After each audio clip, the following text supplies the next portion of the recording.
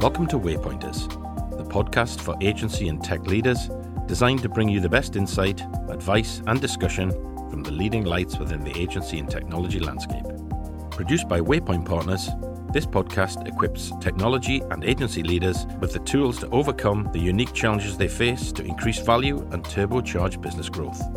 Every episode brings together industry pioneers and our own in-house specialists on growth advisory and M&A to share illuminating conversations that will help your agency or tech business reach its full potential. You can subscribe to Waypointers on Spotify, Apple Podcasts, Google Podcasts, or Amazon Music. I hope you enjoy this episode of Waypointers. My name is Jamie Learmont. I'm an advisor at Waypoint and I'm back today and excited to be joined by Jenny Hughes and Jodie Williams, business partners, entrepreneurs and founders of the Marketing Pod based in the West Midlands in the UK. Jen, Jodie, welcome. Thank you so much, Jamie. Thanks for having us. Yeah, thank you for having us as a guest. We are super excited to be here. We love listening to the Waypointers podcast, so glad that we can be contributing. A bit of background before we dive in. The Marketing Pod is an award-winning full-service B2B marketing and strategic communications agency, working with clients across sectors, but with a specialism in ESG, decarbonisation and renewable energy. You've worked with Npower Business Solutions, E.ON, National Grid, Ørsted, AMP Clean Energy, as well as Mobica and Ripley in other sectors. Recently, the pod was also ranked number 25 by Great Places to Work and number 14 for the UK's best workplaces for well-being. Today, we're going to be talking about Jen and Jodie's B2B marketing background and their inspiration to found the Marketing Pod in the first place. Secondly, we'll be talking about the complex marketing requirements for a sector wanting to demonstrate its commitment to sustainability, balanced with the ongoing use and historical dependence on fossil fuels. And finally, being female founders in an industry traditionally dominated by men. So, first of all, Jen, I wonder if you could tell us a bit about your background and what inspired you both to start the Marketing Pod in the first place.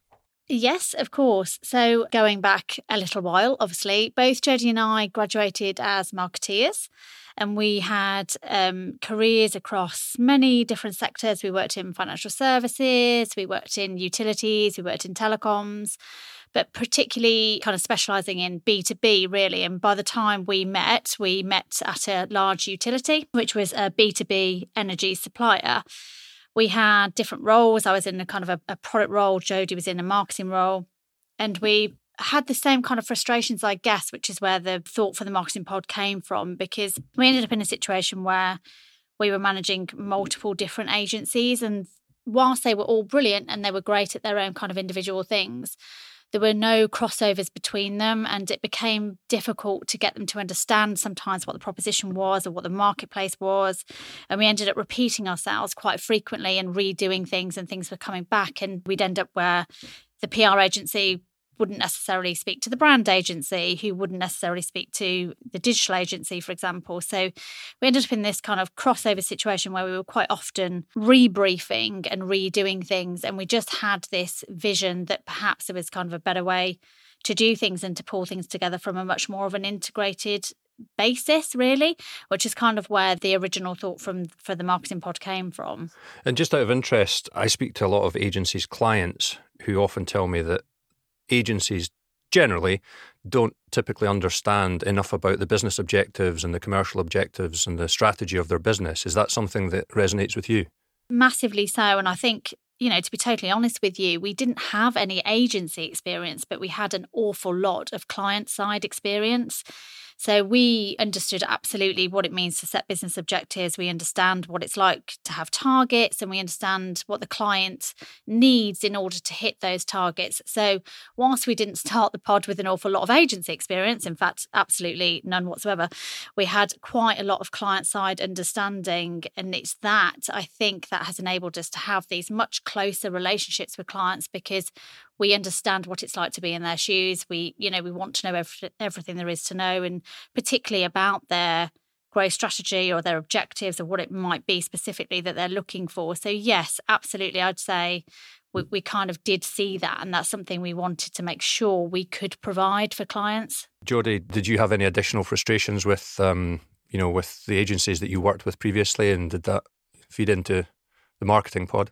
Absolutely. I think just to complement what Jen was saying there, all of the frustrations we had are what we've kind of turned into positives for the pod. So obviously we worked client side, and as well as the fact we can be, we empathize with our clients. We know that whilst having a campaign that drives awareness is important, ultimately they've got objectives to meet. It's all about the bottom line at the end of the day. But we also brought over with us lots of good practices. So we brought over with us the structure, the processes, the work-life balance that often you find in in-house businesses. We've brought that over with us. This concept of agencies working all hours of the day is completely alien to us, and that's not something we ever want our employees to do. So the things that, some of those good things from Corporateville we've brought across with us. In terms of the frustrations, exactly what Jen said, the lack of integration, you'd have to brief multiple different agencies. It's like playing Chinese whispers. The lack of integration, often at these interagency days, you've got a bit of, is it pigeons that puff out their chests? I get my sayings mixed up all the time. But you kind of get a lot of guarded behaviors, which isn't great for the client. You need that one point of contact. You need the consistent communication. You don't want to have to repeat conversations and briefs. And actually, I think the pod is different because you have that single point of contact across all of your communications, from the messaging, the strategy, right the way through to, digital execution, and which is a lot more efficient and fast for our clients. And probably a much better experience as well for the client. Absolutely. And better for the campaign deliverables as well. So I think whilst it was frustrating at the time, 10 years ago, actually that's kind of, because it frustrated us, that's been great for us because we've set out to not be that. It's a perspective that not many agency owners have, I think, because typically you see a lot of people working with an agency and then going client side. And obviously you've done that in the opposite direction. So as you mentioned, it's been 10 years since the Marketing Pod was founded. What changes have you noticed in the agency sphere in that time, and how have you been able to adapt to those changes? I think it's changed a lot. I'd say that's probably the first thing that we've seen. So, yeah, it's been 10 years, and I think we have seen an increase in the number of agencies that offer integrated services. So whilst we kind of set out to be that from day one, we've definitely seen more and more of those kind of truly integrated agencies coming up, which is great, actually.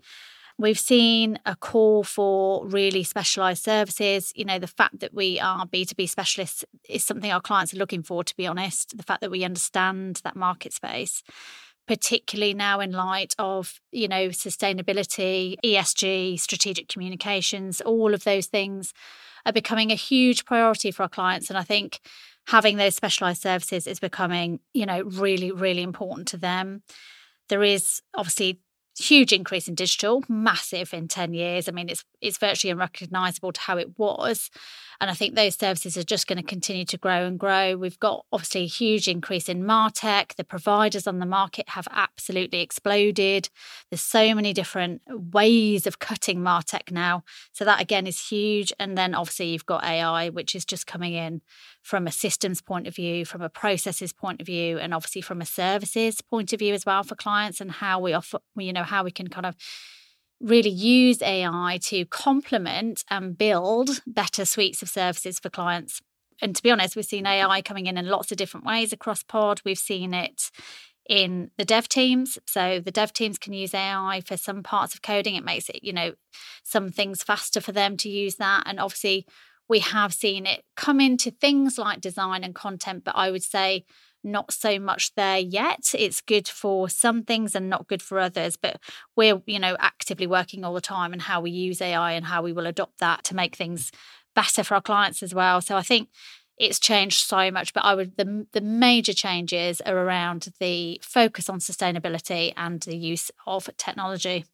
Completely agree. I think the explosion of AI is super exciting, and some of the things that we've seen only this month when we've been talking to clients and to prospects is when they're looking for an agency, how that agency is utilising AI is super important to them in terms of making sure that they themselves are optimising their marketing and achieving efficiencies. So I think the next few years are going to be super exciting to see how that evolves. We're also seeing over the past 10 years, I think the way that people are consuming information is hugely changing, and tech is enabling people to have more choice. Obviously, there's hyper-personalisation that's been around for quite a while, But, we ourselves were seeing so much more demand for bite-sized content for people like me who are a bit impatient and haven't got the will to read an 8,000-word paper.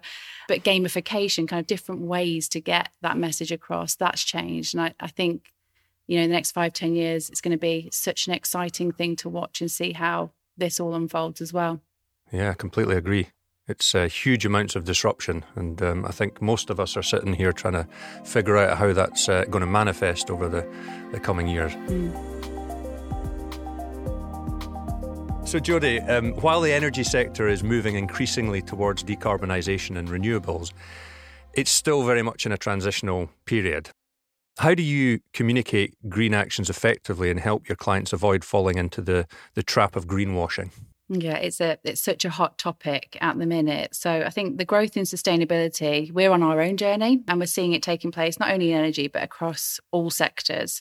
It's of such interest to investors, businesses, consumers. And a recent report that we read this week highlighted that people haven't got a clear ESG action plan. 50% of investors are willing to divest away from that business. So it just shows you how important it is. I think the increasing regulations around kind of green comms has caused a bit of scare, rightly.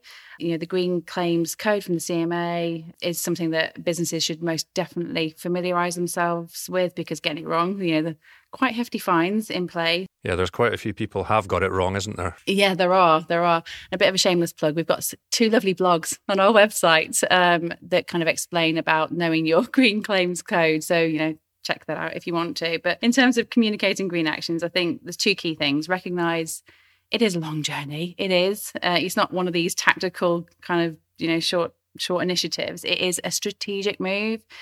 I think it's important as well to be clear and honest and transparent on your goals and where you are today. And it's okay to not be the most sustainable business today, as long as you are being honest about where you are and how you're going to get where you are as well. We've worked with clients who have missed their target, and that's okay because they've brilliantly communicated why they missed their target, and it's helped them understand their positioning themselves, but also that because they've been honest about missing the target or not being quite where they wanted to be, they've taken their employees and their clients along that journey with them to show that actually it's quite a tough thing to do. I think what worries me with greenwashing at the minute is that so many people are scared about getting it wrong because of the hefty fines and all of the naming and shaming that's been going on. I think we could see green hushing taking place and I think that would be a real shame, because I think if you have got a great story to tell it, but just tell it in the right way, because it could inspire other businesses to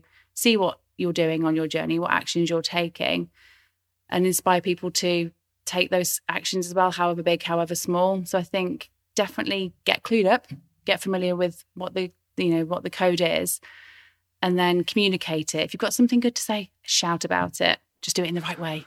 And so presumably your role in that is to help give the clients or your clients the confidence to have that narrative and project that. Absolutely. It's a big part of, what we do. Sustainability comms, ESG comms.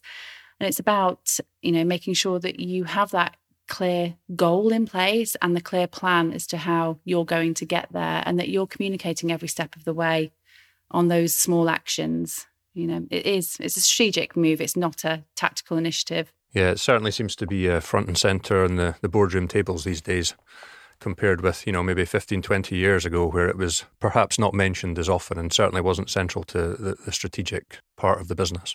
On a slightly different topic, the energy sector has traditionally had a large male voice. From a female perspective and as female founders, were there any challenges in navigating that through your engagement and the growth of the business? Do you know, it is an interesting question. I think, is there a bias towards men in the energy industry? Yes, there is. But there are some really great initiatives underway that we also champion. There's the one, which is the Women's Utility Network. I think there is a lot of change taking place and get more women into this amazing, exciting and growing sector. And I think Jen and I have been really lucky. In the corporates that we've worked in, whether it's been in financial services or energy, we've been surrounded by really great role models, men and women, who even to this day we still access as mentors. I think that's been pivotal in helping us set up the pod, because it kind of, gave us the confidence to kind of yield to our ambitions and just go for it. And having people around us that have supported our personal and professional development was a key enabler. EDI is super important to the pod. And one of the things that we're super proud of is in the recent Great Places to Work research, that an audit that they did on the pod, it just shows that we're getting things right. And I think whilst there is a bias towards men today in the sector, I think it'll be so different in 10 years' time. I think it's going to be so exciting to see how that does change. And hopefully Jen and I can become mentors and help other people through the sector change. I think that would be a great opportunity for us. The whole sector has diversified so massively, from large corporate entities to so many that have come in as startups. Clean tech is huge. The sector is changing massively, and you can see and feel that, and therefore the people are as well. So if you walk around an event, if you'd walked around that event 10 years ago, it does not look like the event you walk around today. And I think that's a really good thing. I think that's an amazing thing. The people are changing, the culture is changing, and everything that goes with that. As Jodie said, to be fair, we've had some amazing colleagues and mentors over the years which have shaped the behaviours on which the pod is built, and we wouldn't change that in any way. So we have had brilliant men and women as part of our professional lives. Yeah, and I know how important culture is to you guys. It's probably also worth me mentioning that you also recently did a podcast with Alan Smith, the Bulletproof Entrepreneur, which goes into quite a bit more detail on your backstory and the cultural aspects of the pod than we're able to cover today. If any of our listeners are interested, you can go and check that out on all of the usual platforms. Jen, you've been on this growth journey, particularly in the recent sort of 3-4 years. You've also just finished your most successful year to date. But what's next? What does the marketing pod look like for your staff and for your clients in the coming years? Okay, so I think we would want to continue on our growth trajectory, but we want sustainable, measured growth. So we're very clear on where we want that to be, in what areas that we would like that to be. So we would like to see the agency continue to grow. Some things will remain true to the agency today as they did in the first place, which is all about being integrated, bringing integrated services to our clients and making sure that everything works for them as hard as it possibly can. I think the strategic communication arm of the business will grow. We can see a lot more of that in sustainability and ESG comms, as we talked about before. So I think there'll be a lot more to do there. But also, we don't want pod to change culturally. We want it to stay the same. So remaining on that great place to work, register and being great for wellbeing, a nice place to work that culturally the guys enjoy coming to work. I think that is also super important to us. And we are also on our own B Corp journey, which is an exciting one to be on. So I guess I would say that we would have achieved that as well, which I think we'd all be super, super proud of. We want the agency to obviously continue on its success. We want to be working with businesses that have shared values, and help them. We want to help them become better, and help them on their sustainability journey. Going around the different events now to see the exciting technology coming through, I really think the sustainability space is so exciting, and I genuinely cannot wait to see how it will evolve over the next 5-10 years. Jodie, Jen, thank you very much for sharing your story, your insight and your experience with myself and our listeners today. I'm very much looking forward to seeing what the future holds and how the pod continues to evolve over the coming years. Great to speak to you, and thank you. Thank you. Thank you so much. Thank you for listening to Waypointers. If you enjoyed this episode and would like to hear more from agency and tech leaders, please subscribe to Waypointers on Spotify, Apple Podcasts, Google Podcasts, or Amazon Music. This podcast is brought to you by Waypoint Partners, a leading global growth and M&A advisory firm specialising in the creative and tech agency sectors. For bespoke advice on growing your agency or tech business, please visit waypointpartners.co.uk and follow Waypoint Partners on social media.